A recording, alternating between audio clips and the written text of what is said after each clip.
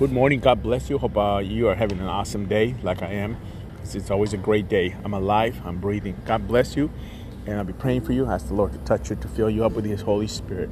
The Bible tells us, as verse for today is Proverbs 22:6, direct your children unto the right path, and when they are older, they will not leave it.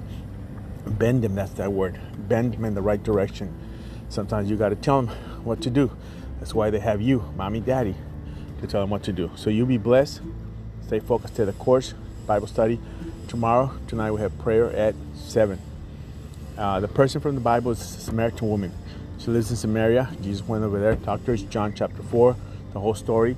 She became an evangelist. She was living with a person, living in sin, but God turned and ministered to her. And it was an awesome story. It's in John 4. Read it.